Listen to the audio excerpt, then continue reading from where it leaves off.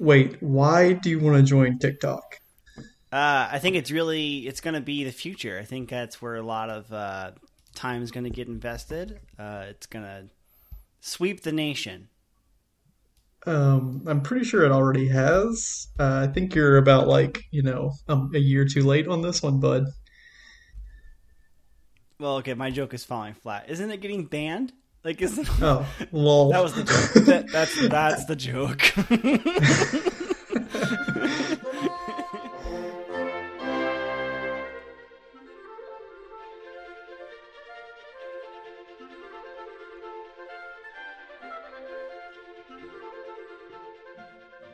Oh, I didn't. I don't know. I haven't been keeping up with that saga. Maybe it There's too won't many happen. there's It's what something that Trump is yelling about recently. He wants to ban sure. it. I saw it once, but I mean, there's just too many sagas to keep track of. That's not one I wanted to Sure. invest my time Yeah. in. Yeah. In all seriousness, though, I actually did have about 30 seconds tonight where I thought about, like, maybe I should get on TikTok. It was because an organization that I'm very fond of, the Electronic Frontier Foundation, they started a TikTok basically just to make posts about how it would be unconstitutional to ban TikTok. I'm like, that's an effort I could get behind. Sure. I mean, it'll probably go the same way as most social media. Like all the teens love it, then old people will get on it, and then teens will find something else to migrate to. Yeah, that's the way life should be. The olds just need to stay slow so that the teens can sprint to something else. Everyone in my gym is very sad at the potential of TikTok going away, though. Are they a bunch of TikTokers? Oh yeah. Wait, Well, is that what you call someone who does TikTok? That sounds so odd. A TikToker. I think they should be called a smartwatch, What? or maybe they're all seconds. God dang it. But anyway, your story. Well, it turns out, so I don't really go to the classes much anymore. Not for I'm not particularly trying to avoid it. It's just the way life is right now that it works out better for me not to. But since I've not been going to classes, the head coach of the gym, she got way into TikTok. And it's really great because she's actually sharing her personality that in a much more than she ever had before, and like she's hilarious. But one of the things that's turned out to happen is on Friday night class, I don't know if they do it at the beginning of the class or at the end of the class. They do a group TikTok, but everybody that happens to be at the Friday night class.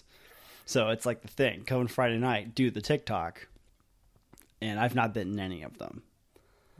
You need to change that, obviously. Right, yeah. Although there was one time when the owner came in when I was there on my own, and she was like, "Hey, do you want to be on our TikTok?" I'm like, "Well, yes."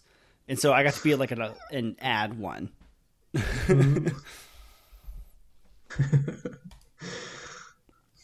I'm traveling to good old Missouri this weekend. It's my mom's 60th. Mm. Yeah, so I'm making a surprise visit. She doesn't know that I'm going to be showing up. So Good thing this episode doesn't air for another couple weeks. that's right. No spoilers here. Any big plan, or is you showing up the big plan? Just me showing up. You gonna get her I'll flowers? probably be lazy. Oh no, I She get her flowers. I usually get her like flowers for Mother's Day. I'll probably take her out to dinner. Get her a flowers nice for dinner. showing up. She'd love that. Don't underestimate how much people appreciate like the purchase for no reason thing. You know, Sure. sometimes it's nice just to have some flowers, get a card. I will get a card. Yes. There you go. But there's not an excursion planned. You're not taking No. her to a hike or something like that. Don't you all go on Nah, hikes? nothing too exciting. I mean, we'll probably just hang out, and that'll be that. Hanging out's good. Yeah. That's what I did on my birthday. Hung Yeah. out. Yeah. I haven't had an exciting birthday in forever. You just people talking about Star Wars. Yeah. Don't be creepy. That's how, well, I usually get a lot of people who are like, oh yeah, I can remember your birthday. It's Star Wars Day. Internet, please do not steal Danny's identity.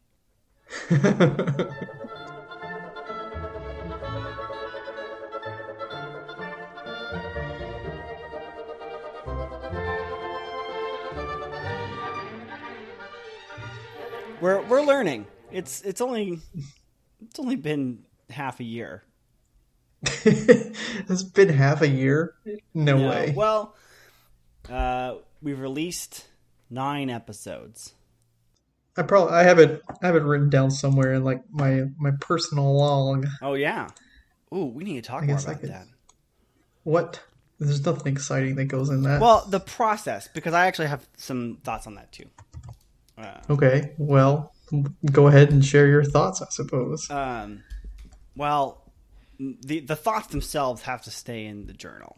That's not for public consumption.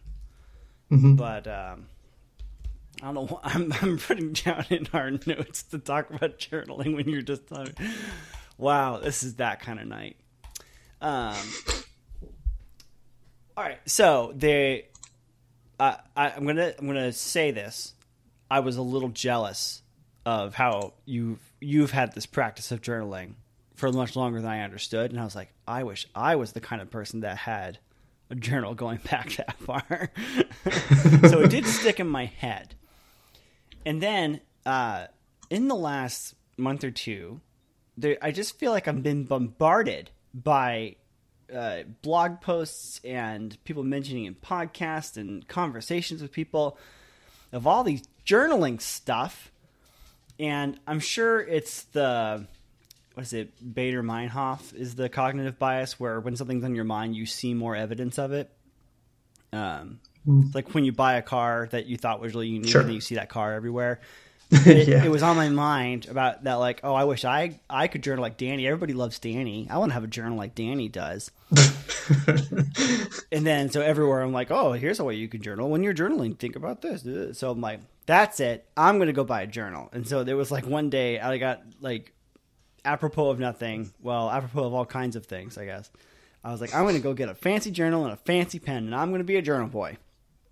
And I did some journaling, and then now I'm trying to do, like, every morning I move stuff, like I look at my calendar, and I look at my to-do list, and I look at all my things, and I actually, like, put into the journal, like, this is what today is actually going to be.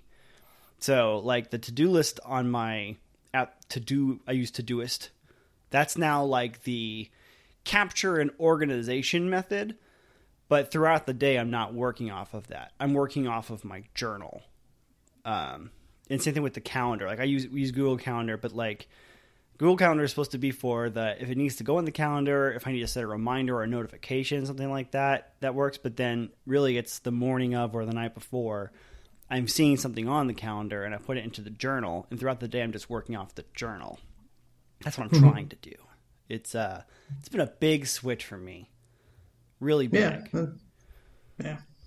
But then, like, running alongside of that, I'm trying to then, like, write. So, basically, I'm roughly doing something kind of like bullet journal, where, like, you kind of have your daily log, but then as you need to, you devote some pages to being about, like, an idea. And then you can have that idea indexed so you can find it again whenever you need it. So, like, I have a comic section where I kind of have the notes about, like, these are the comics that I'm watching how popular they may or not be. So if they have a second printing, I might get them, or I might want to get the trade when that's available in 6 months, that kind of thing.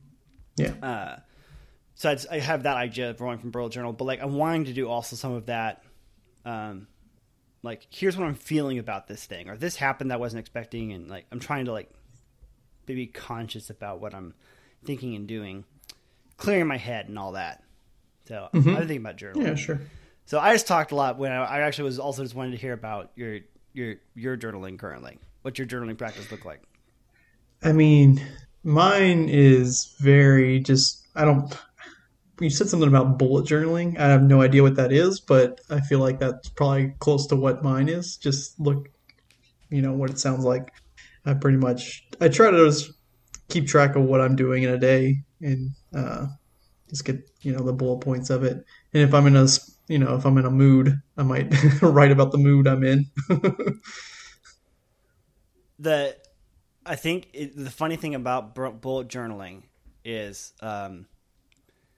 if you talk to the guy that invented bullet journaling, what you just said is kind of what the point was. It was invented by this guy that has ADHD, and he invented a system when he was in grade school about how to like keep track of what needed to get done so that he wouldn't get yelled at. So he needed a very simple way of organizing the stuff that he's supposed to focus on so that he could just actually get it all done because the focus wasn't there, right? Yeah.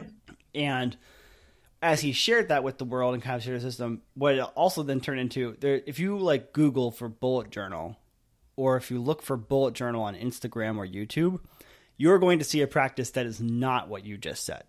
It is not going to be about bullet points and just getting things out, or just like I feel like it's been dominated now by people that would like to spend an hour and a half beautifully using calligraphy to spell out the name of the month at the top of the page and then putting stickers around it. And also like I don't mean to dump on those people. Like if whatever you need out of your journaling practice, do it. That's great. But like it is funny that you and I both were like, well, I need to get stuff into paper sometimes. Like, Yeah. stuff has to move from the brain to the paper. Yeah. And I mean, the whole practice for me started when I was in my first bout of unemployment. And it was literally just so I could go back and be like, okay, here's how much time I'm like straight up wasting. Here I actually did something a little productive. So like, if I needed to be like, okay, I am doing some things, it made me feel a little bit better. It's also good to Like categorize here. which of the wasted times was like, I wasted this time, but it was so good. I really wanted to waste that time.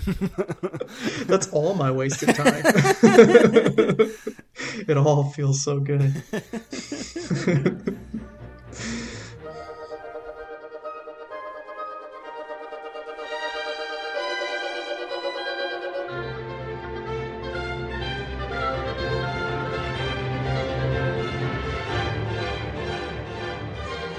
I was also really excited about something I beat in Final Fantasy 14. Oh, do tell.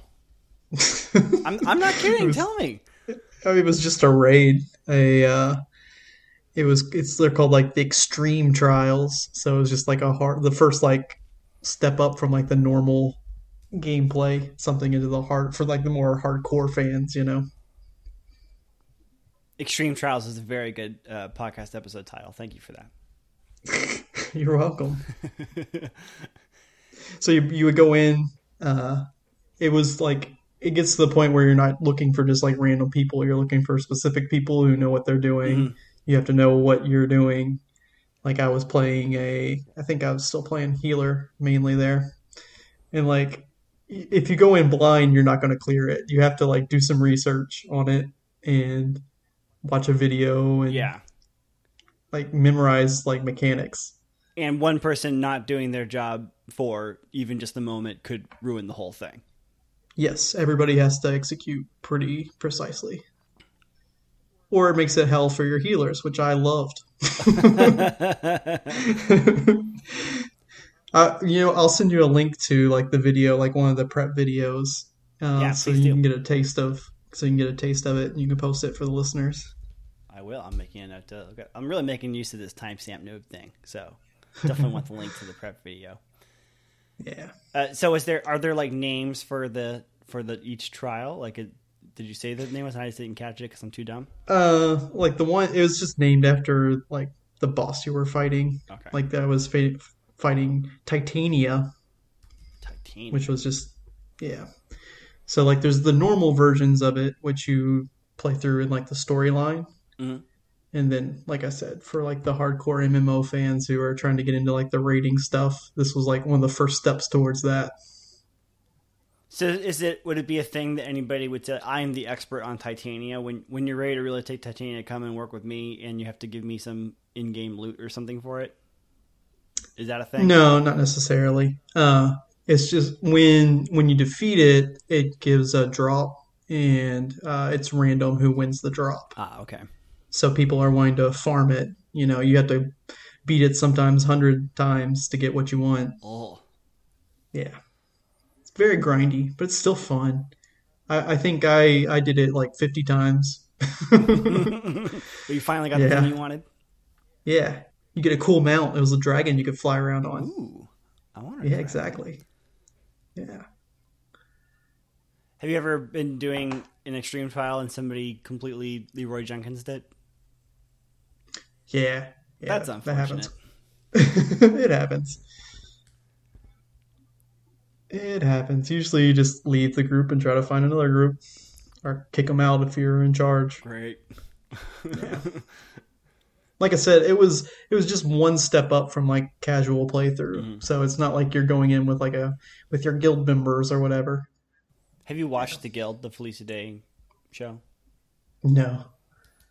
We should do that together. That'd be a good bonding What experience. platform is it on? I'm sure it's all on YouTube.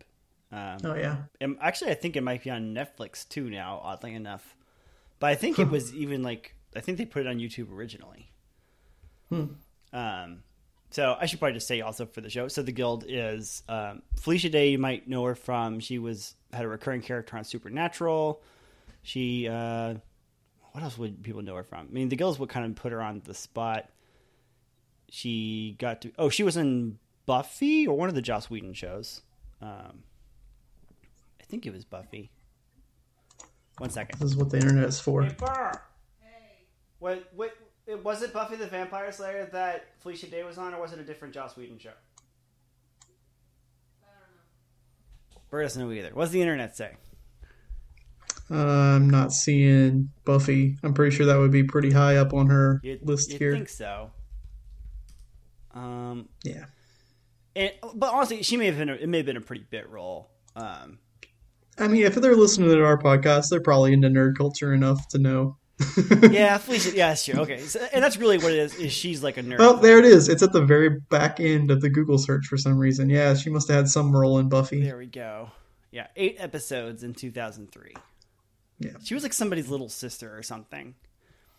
Yeah. Anyway, but she did a lot of character acting, but like eventually with the Guild and past that, she kind of just became this like nerd icon, and she did the con circuit, and it's about this fictional MMO guild, and they're just hijinks and being nerds in the real world, and the realization that all their friends they've actually never met in person, and so they finally meet in person, and that kind of thing. Yeah. It's a good show. You need to watch The Guild. Actually, I take it back. We should watch The Guild. It might not be a good show anymore. I have no idea how well it ages. I'm not a Guild stan. I'm not gonna put my reputation on the line for this. This is incredible content we're putting out, Danny.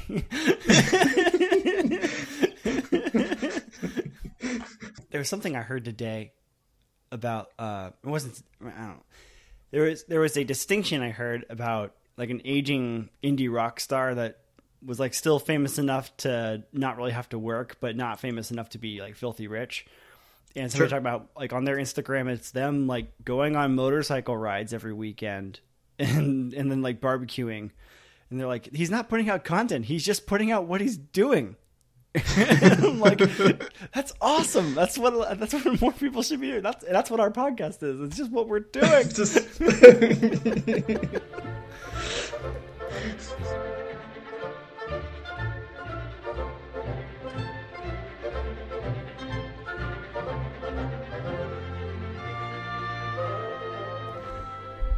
Digga. Follow up. So, in my ongoing love of X-Men and trying to catch up with X-Men lore, I have completed watching all the X-Men movies that Danny loaned me, which most recently was X-Men First Class and X-Men Days of Future Past. Both very enjoyable. Yes. I liked them. Yeah. Do you have any opinions about these movies which you would like to express? First Class. I was surprised that you told me you liked First Class, actually. Especially since you hated on the original trilogy pretty hard.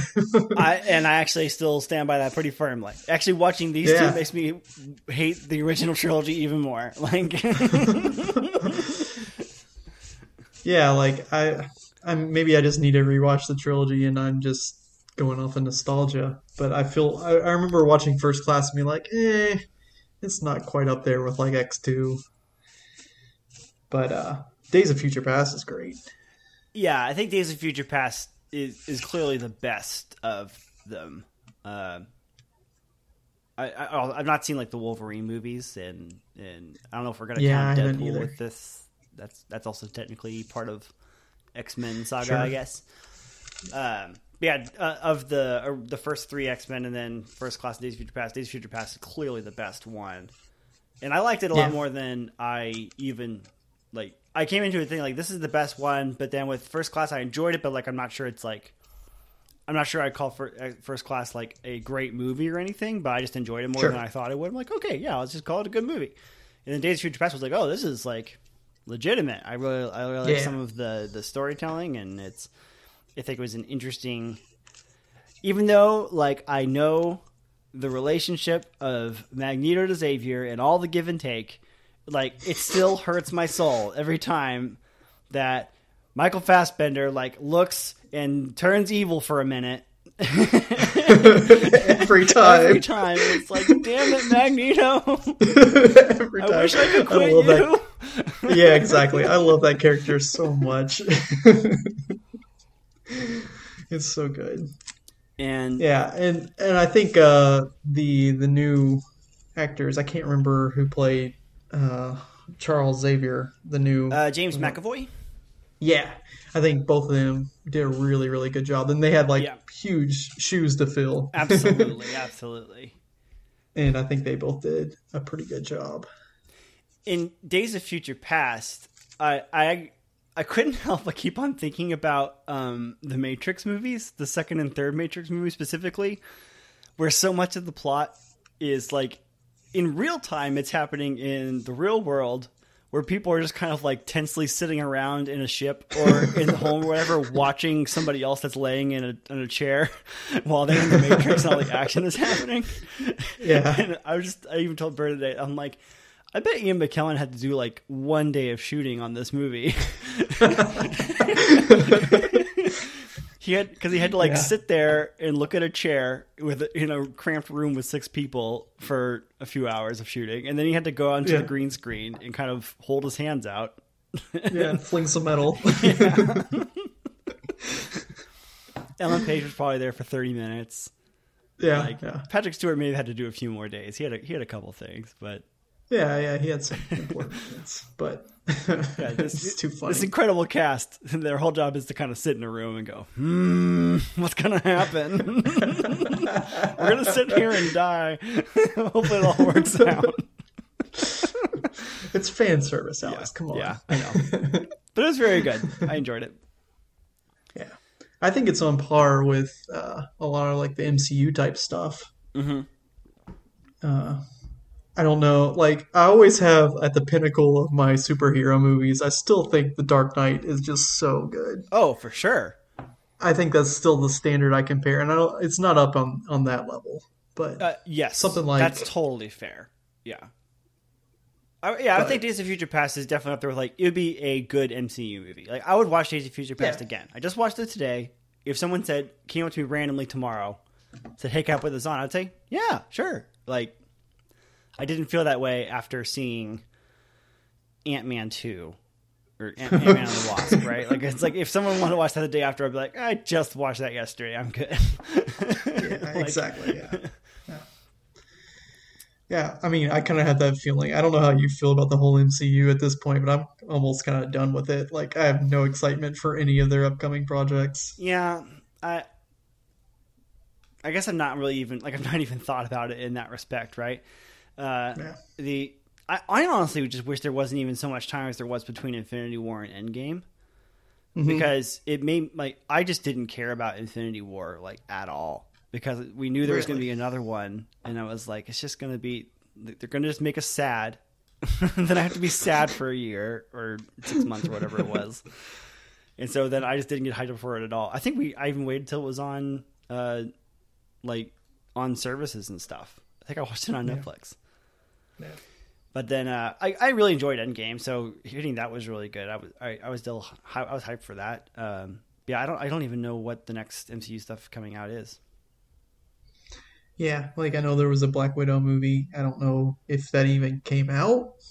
It was scheduled during pandemic stuff. I have no idea whatever Oh, happened was to it? it. I'm not sure I ever even really heard about it.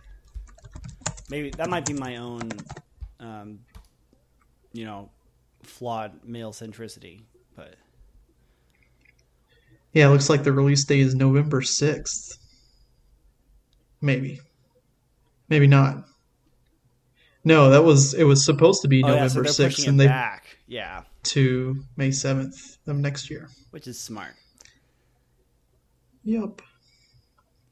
Yeah, I think because if you were to ask me, I would still say I'm excited about Marvel stuff. I mean, I'm reading a lot of Marvel comics, and actually, I've even just kind of learned that in general, a lot of people are kind of that were very much Marvel fans are actually kind of more moving to DC stuff now because they feel like the Marvel comics have been watered down based on MCU stuff. Sure. And I'm like, that's really interesting to note because like I'm just now figuring out this Marvel stuff. Which we're going to save more of the X-Men comics talk for a couple weeks from now because more and more stuff is going to keep happening. But no, the next episode, listener, get ready for some X-Men comic talk. Uh-oh. Yeah, like I don't think I've not like lost the idea of I like the movies, and if I have to pick easy entertainment, I'd probably rather watch an MCU movie than a lot of things. Mm-hmm. Yeah, there's not really excitement to it anymore. It's not like not a novel thing. Whereas it was Sure. when Iron Man first came out, it was like, wow, they're going to make still campy, still comic-y superhero movies that are now actually really good. Yeah. Yeah, I'm not sure we're going to get a Dark Knight that actually nails it the way that like Joker tried to. You don't think Robert Pattinson's the savior? Or Patterson or whatever his name is? Although I'm actually optimistic. I'm more optimistic about him than some people. Yeah, me too, actually. I don't think it'll be awful. Well, I don't think he'll be awful, sorry. Yeah. Who knows about the actual movie? Right, yeah. I guess that's what I meant to. Like, we can't completely write off all his career just because he was in Twilight, right? I mean... Sure, yeah, I agree. But I heard that they're going to be doing a Flashpoint movie at some point soon, and in that storyline, there's like an... I'm not an expert on this, so I could be totally getting this wrong. There's like something that happens where basically there's like an alternate universe where Bruce Wayne dies instead of the parents in the origin story, and so the dad becomes Batman, but he's like an old man. Oh, and interesting. Apparently Michael Keaton is going to play that Batman. Ooh, yeah. So they're going to have like 90s Batman being a crazy old man. Crazy. Is that the film title? Crazy Old Batman?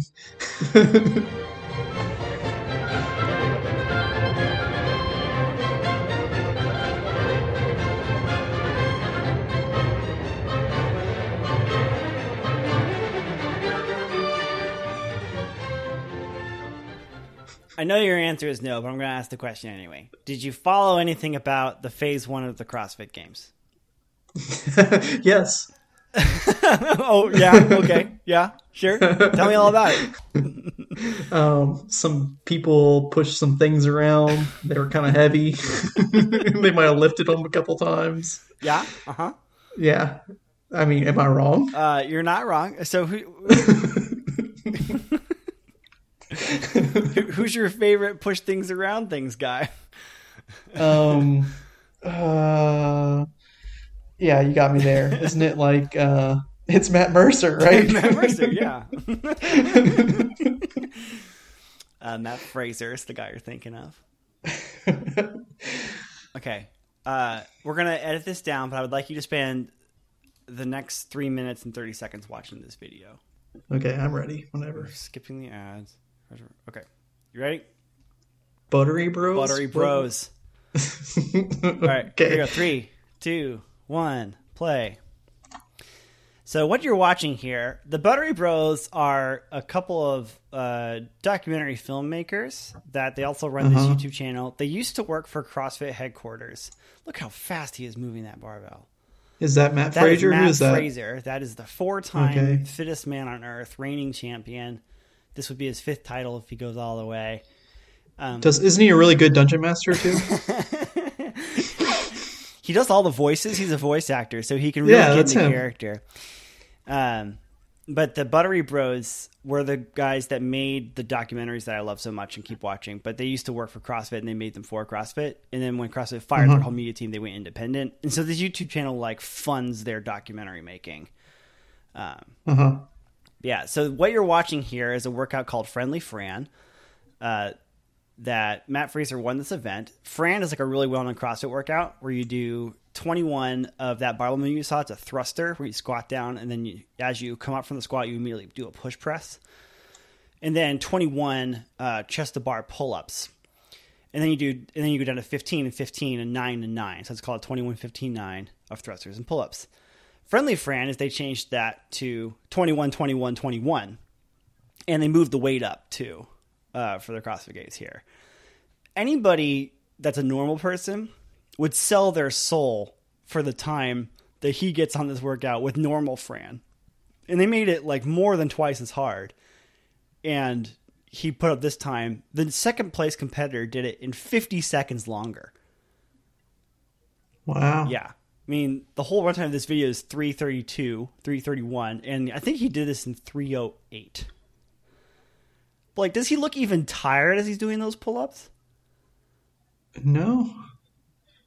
Not at all. This blows my mind to watch him do this. This is why I love this sport.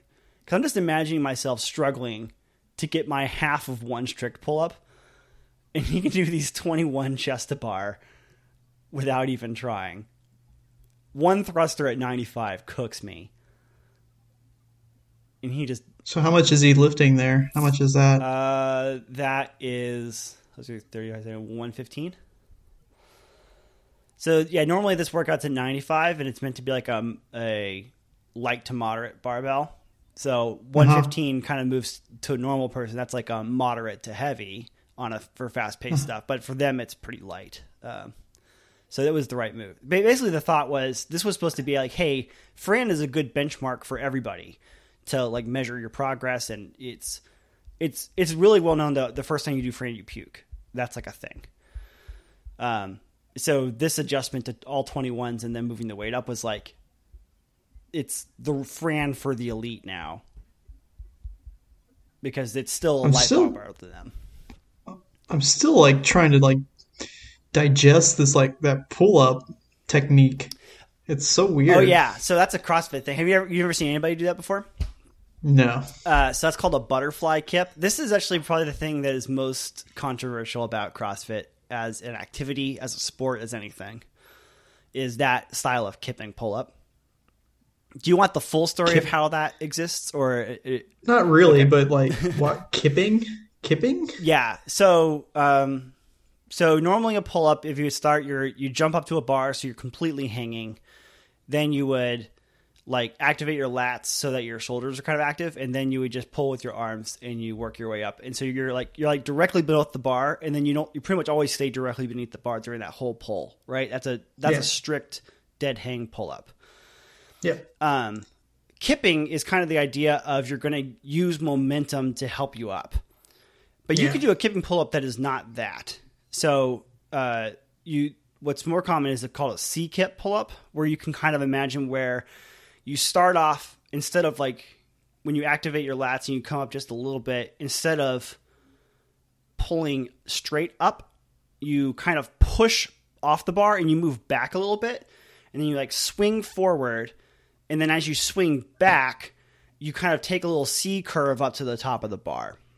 So that's the C-kip.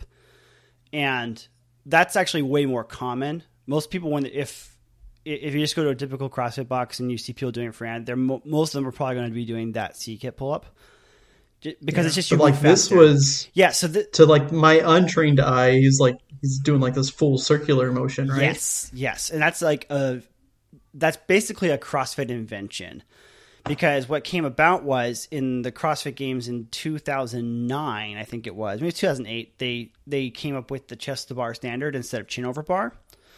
So when you did the pull-up, you had to move all the way to chest instead of just your chin, right?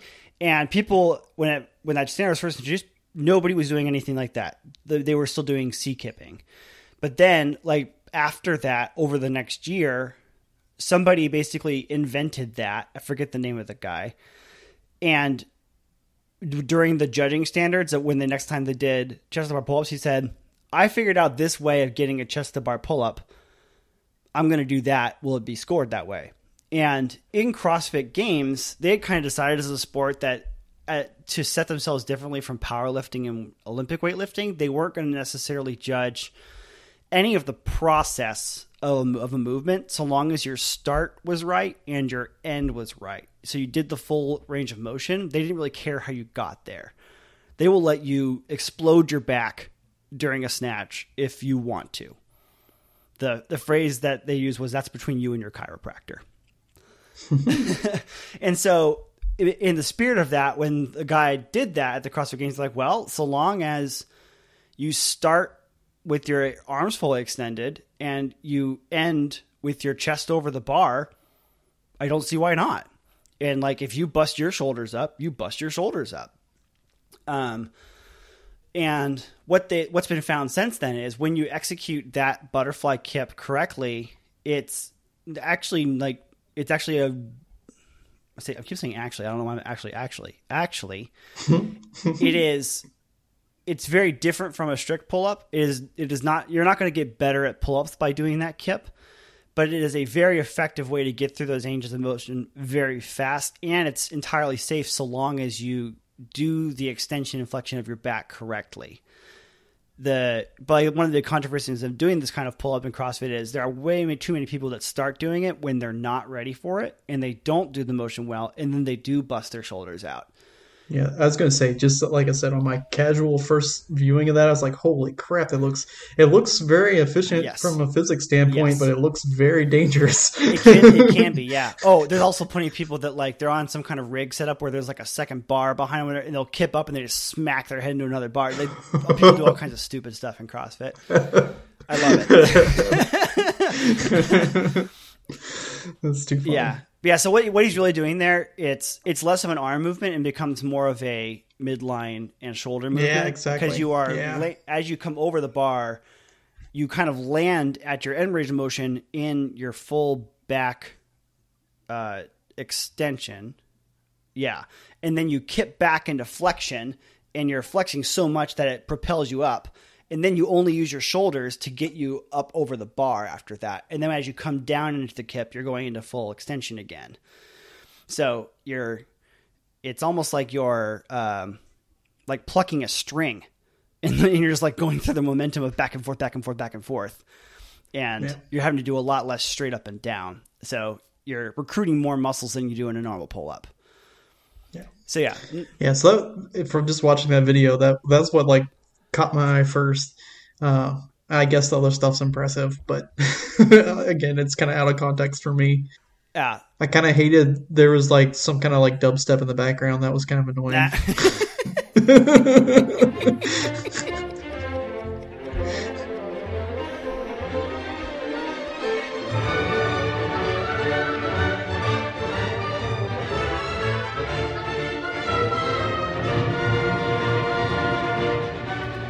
Well, we got to talk chess, of course.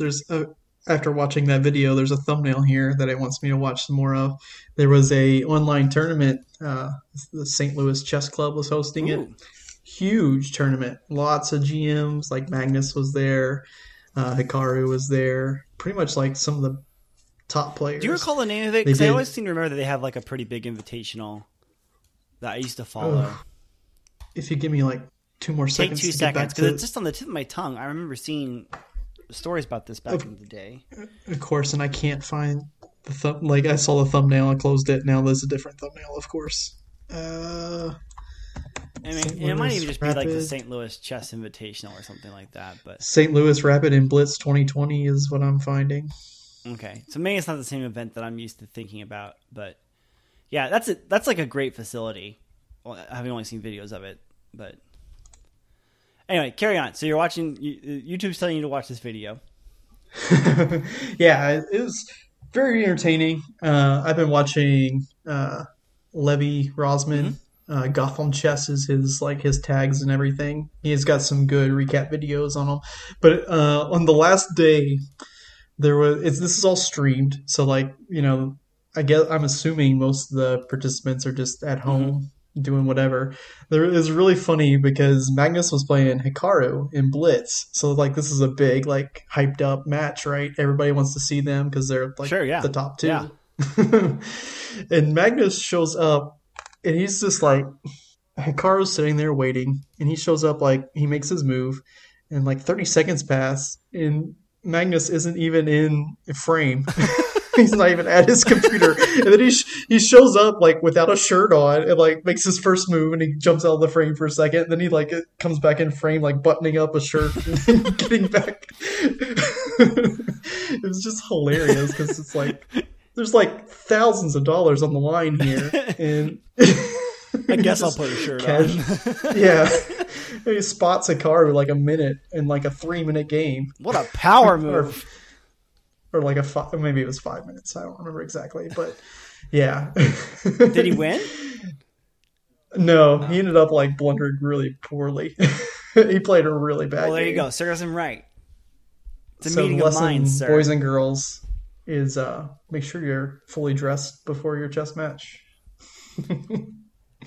So, what do you think after we were talking about buying double lift TSM jerseys and then Hikaru signs with TSM now? Once I haven't looked to see if they've released any TSM Hikaru I've been looking and they have not, and it makes me kind of upset. I bet it'll come. I think there should be at least a TSM chessboard or maybe a dress jacket. Right now, I'm sure all of their resources are going into Worlds for League.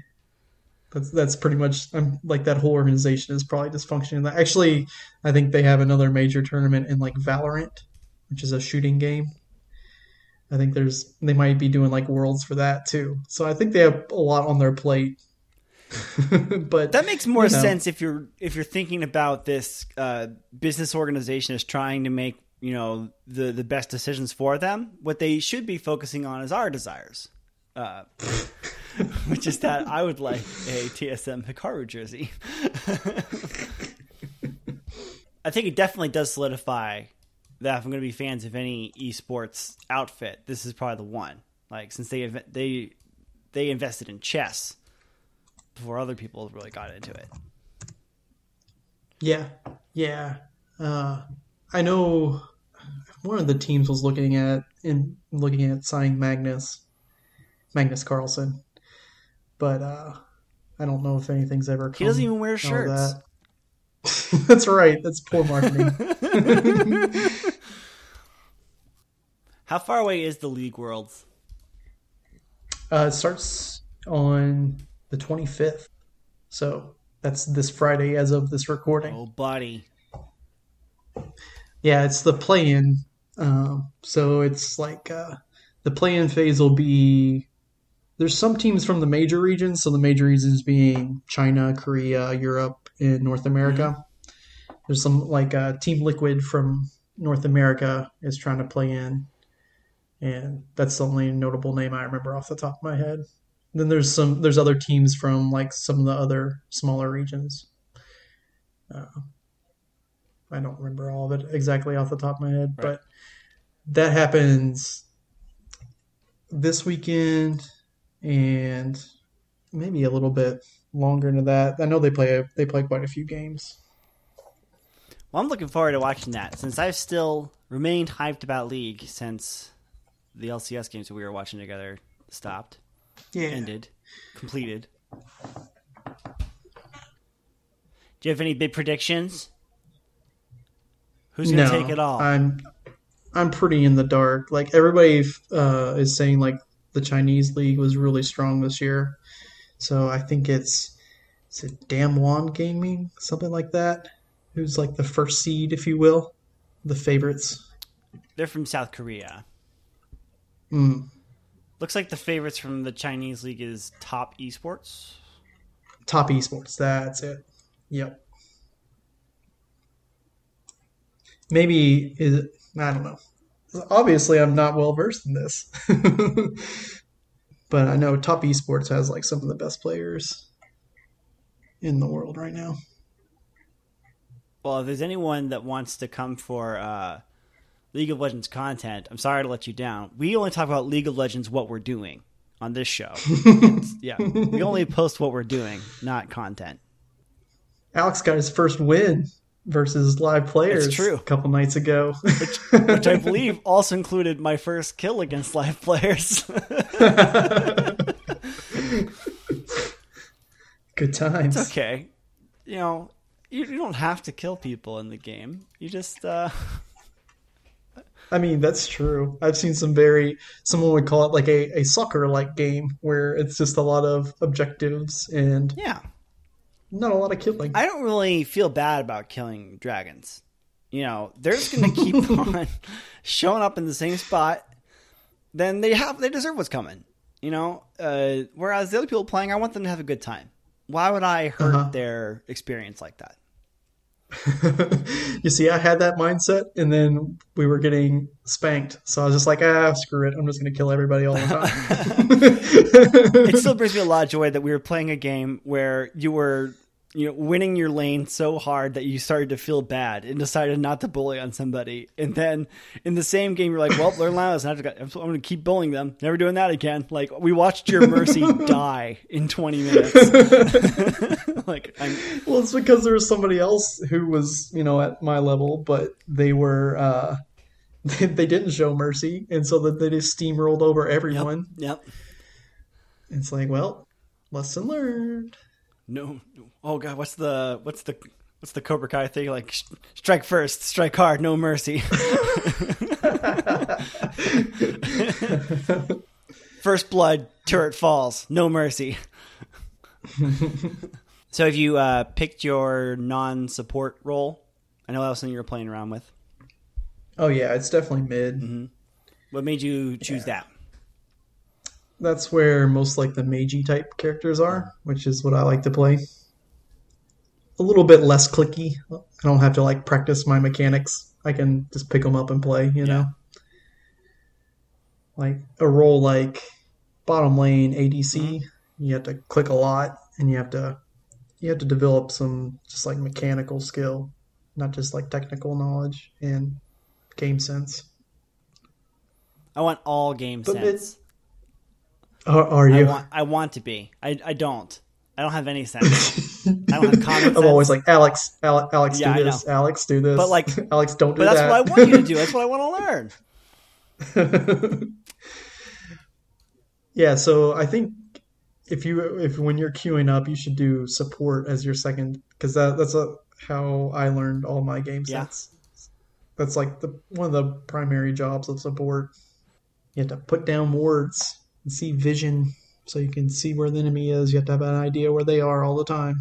I definitely need to get better. I feel like I try to put down wards, and I never have them in the spot where they end up would be useful. Or maybe they always get taken down before I need them, or I don't know. I need to get better at that. There's so much to get better at. It's such a deep game. For being such a simple concept, it's insanely deep. And that's the replay value. That's why it's been around for over a decade. It's as deep as Matt Fraser squats. Yikes. All the way to the ground. So deep. Yikes.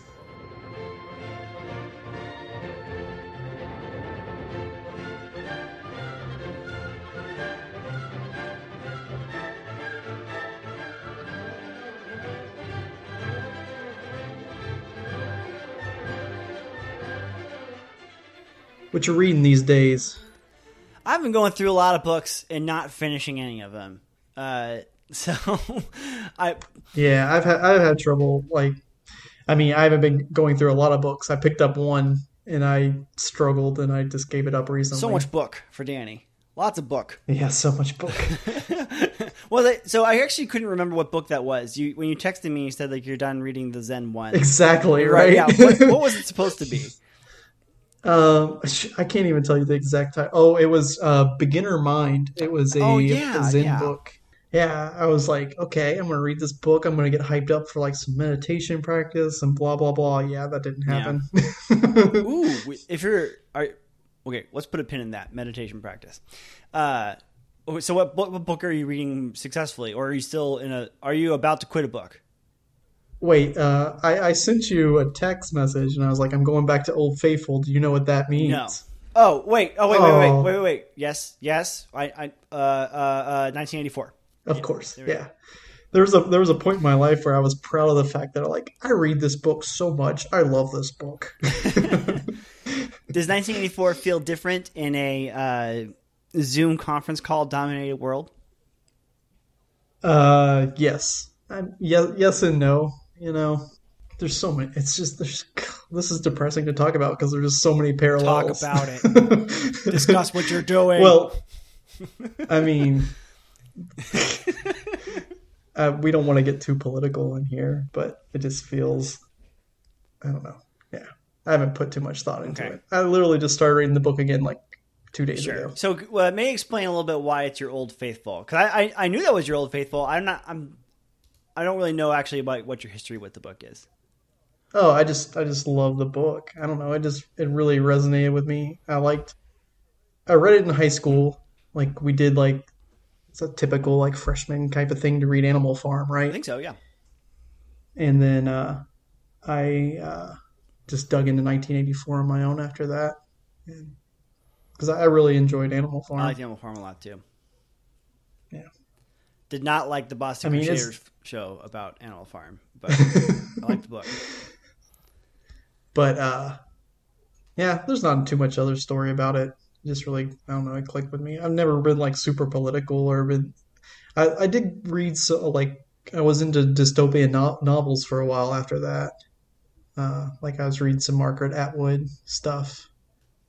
That sounds like a name I'm supposed to know, and I don't. What am I? The big thing, it's Handmaid's Tale. Oh, okay. Yeah, that's probably what I've heard I'm of. pretty sure. I've not read it. I I'm don't really pretty know. sure that's. I'm pretty sure that's Margaret Atwood. Yeah, I don't think I ever read that novel. My favorite from her was Oryx and Crake. But yeah, that came out in 2003. So I remember reading that pretty clearly, liking that one. Do you have any interest in actually doing like a book clubby, read the book together, discuss the book, like that kind of thing? Because I could get down with some kind of dystopian novel at some point. Yeah, If maybe. you wanna... Okay, we'll put a pin in that too. Listener, at some point we're going to do a dystopian book club, and Danny's going to pick the book, and we'll talk about it. We can do a read along. Perfect. Because we read books. We don't talk about books. We talk about what we read. And this is the process of reading, right? That's been a journey for us. Have you been diligent? Have you been diligent with your 10 pages a day? I was not, but I read 40 pages yesterday and today. So that's like 8 days made up. So Yeah, I've kind of binged lately too.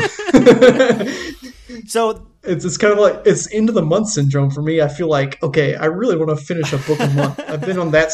I haven't been on the 10 pages a day streak, but I've been on the book a month sure, streak. yeah. I think I probably stuck to that. I feel like I actually ripped through like 3 in a row really fast, like earlier this month or late last month. So I've Yeah. probably hit that average of a book a month this year. Yeah, but like 10 pages a day, eesh, I was really slacking on that earlier this month. Yeah. Honestly, I was slacking on a lot of like habit based stuff in the last few weeks. It's just been Yeah. life's been hitting hard. So it's Yeah, it's something in the air yeah. because I feel that too. We're getting through it though. It's not about life, it's about the life we're doing. So the books that I gave up on, I was Yeah. reading Ego is the Enemy by Ryan Holiday. Have you Okay. heard of that book? No. So he's the guy, he also wrote The Obstacle is the Way. And his stuff, he basically used to write, he wrote a couple of business books, but then one of his side passions, I guess you could call it, was learning about Stoicism. And like, so this is Marcus Aurelius and Epictetus and several Seneca and these guys. I really like Ryan Holiday's writing, but for whatever reason, I don't like reading it consistently. Like, it'll be like, I really want to read some of it one day, and then I don't pick it up again for a while, and I kind of chew on it and think about it. And it was hard to kind of just read it every day, and I got it from the library, and I just didn't rush through it like I needed to keep it. So, bailed on it, and like, it's whatever, library book. I can get it again another time. But it was good. I've got nothing bad to say about it, but it's just a little dense to rush. If I buy that book, which I probably will buy it because I was enjoying it, I can take it at my own pace, right? Sure. Yeah.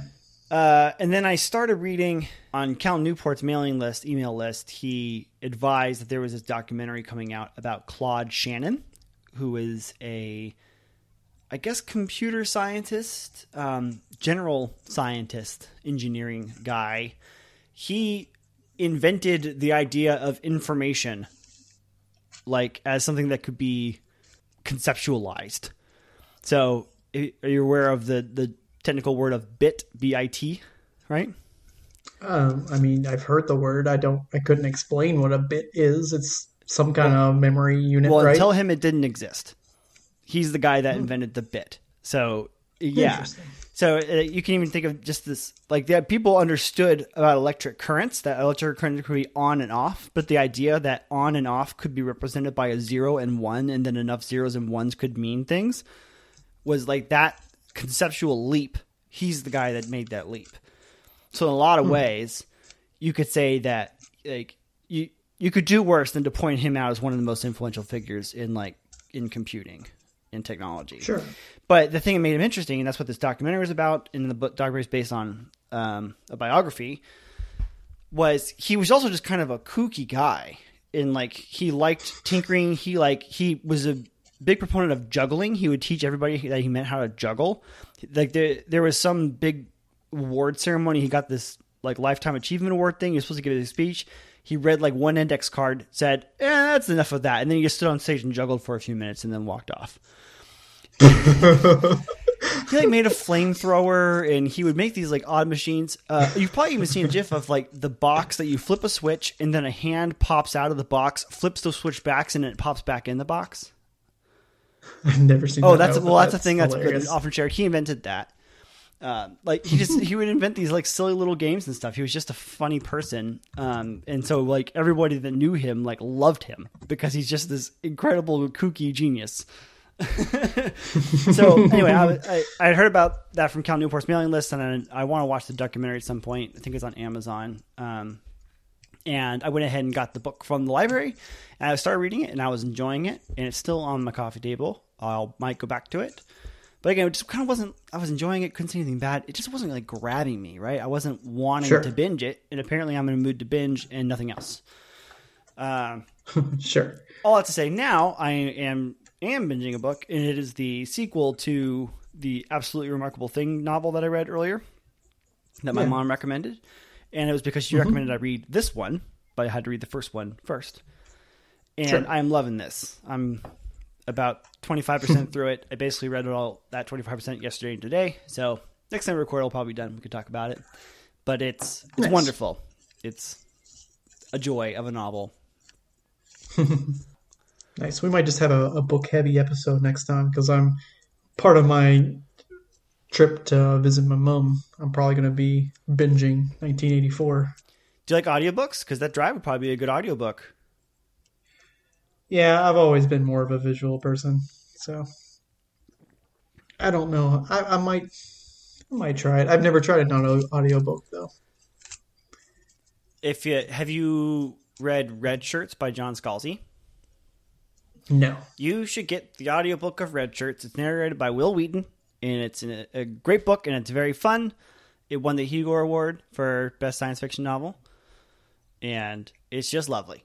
So you should get the audiobook for Red Shirts.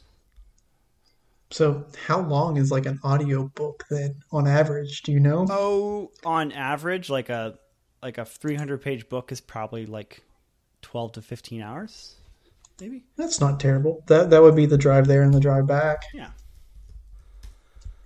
The real thing with audiobooks you kind of have to watch for is whether or not they're abridged. Mm-hmm. Yeah. So register it's actually That was 7 hours. 7 hours 41 minutes. It's a Nice. short book though, if that makes sense. Yeah. My go-to for those long road trips have been video game soundtracks and musicals. Oh, there you go. Musicals would be Uh, that's a very good drive because then you get to sing. I actually last time when I went to visit at Christmas, I um listened to a musical called Hades Town. Have you heard of that one? I've heard of it because of Strong Songs. Oh, nice. Yeah, I mean it's not anywhere near the popularity of like Hamilton, but it's a Yeah, modern, a really recent one that's pretty yeah. popular, and it was really good. I enjoyed it. It had a really bluesy, uh, almost westerny type feel 'Cause to it's it. the story of Orpheus, right? Yeah. Yes, yes, yeah, it was very good. So I was trying to think of things that I might be listening to like that, but an audiobook might be a suitable Yeah. replacement. I like audiobooks. They're enjoyable. But see, like even when we were in our like Critical Role fandom pretty hard, I never really got into the podcast versions of those. I always wanted to watch them live. So for some reason, that's how I've like thought of. I've made the same connection to audiobooks. Sure. And I guess like there's also a show that I like now that it's called You Look Nice Today, California King. So these guys used to do a podcast called You Look Nice Today, and so now they're kind of reprising that. But Hmm. what they're actually doing it with video, so it's up on YouTube, and they really make no jokes that are dependent upon the YouTube, but it really is better with the YouTube, just because like they see each other and they're reacting to the way each other look and stuff like that. It's part of why, like, so listener, we record and we don't have our cameras on, but we're using Zoom. But like I kind of insist on that because I said I don't want to see you, I don't want you to see me, because then we might do things that require seeing us, and I'm not putting the video up. Yeah, Like it's just not going to happen. No way. Nuh-uh. sure. But like and so I kind of feel validated in a sense because I watched the other show and it's like I subscribe to the podcast so I get notified when the YouTube video will be available. Yeah, so I totally feel you. I don't want to listen to the podcast of the Critical either, but I also kind of stopped watching the show only because time. Sure. Although I've heard some spoilers about stuff happening in it more recently, and it's like, oh, it's gotten really good. It's going to take like 800 hours to catch up. Yeah, exactly. Was there ever any doubt that it was going to be amazing? No. Like That was never the problem. yeah, It's just like if you really want to follow, I don't have time for anything else. exactly. It's like because typically, like one of my big times of consumption is like when I'm eating or like that's my biggest time of when I'm watching like media. And so if you're watching watching something for a 30-minute meal, it's going to take you all week just to get through one episode. Right. They're very good though. Yeah. People should go watch Critical Role. Do it because we can't. This show is not about Critical Role. It's about how we don't watch Critical Role. You're just on this trip today about what this show's It's not about. content. It's just what he's doing. They don't even watch the show. They're just talking about how they're not watching the show. Nailed it.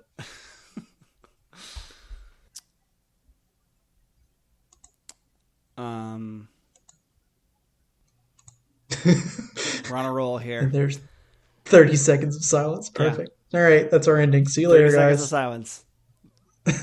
Use this time to remember the podcast that you could have been listening to instead of our 30 seconds of silence.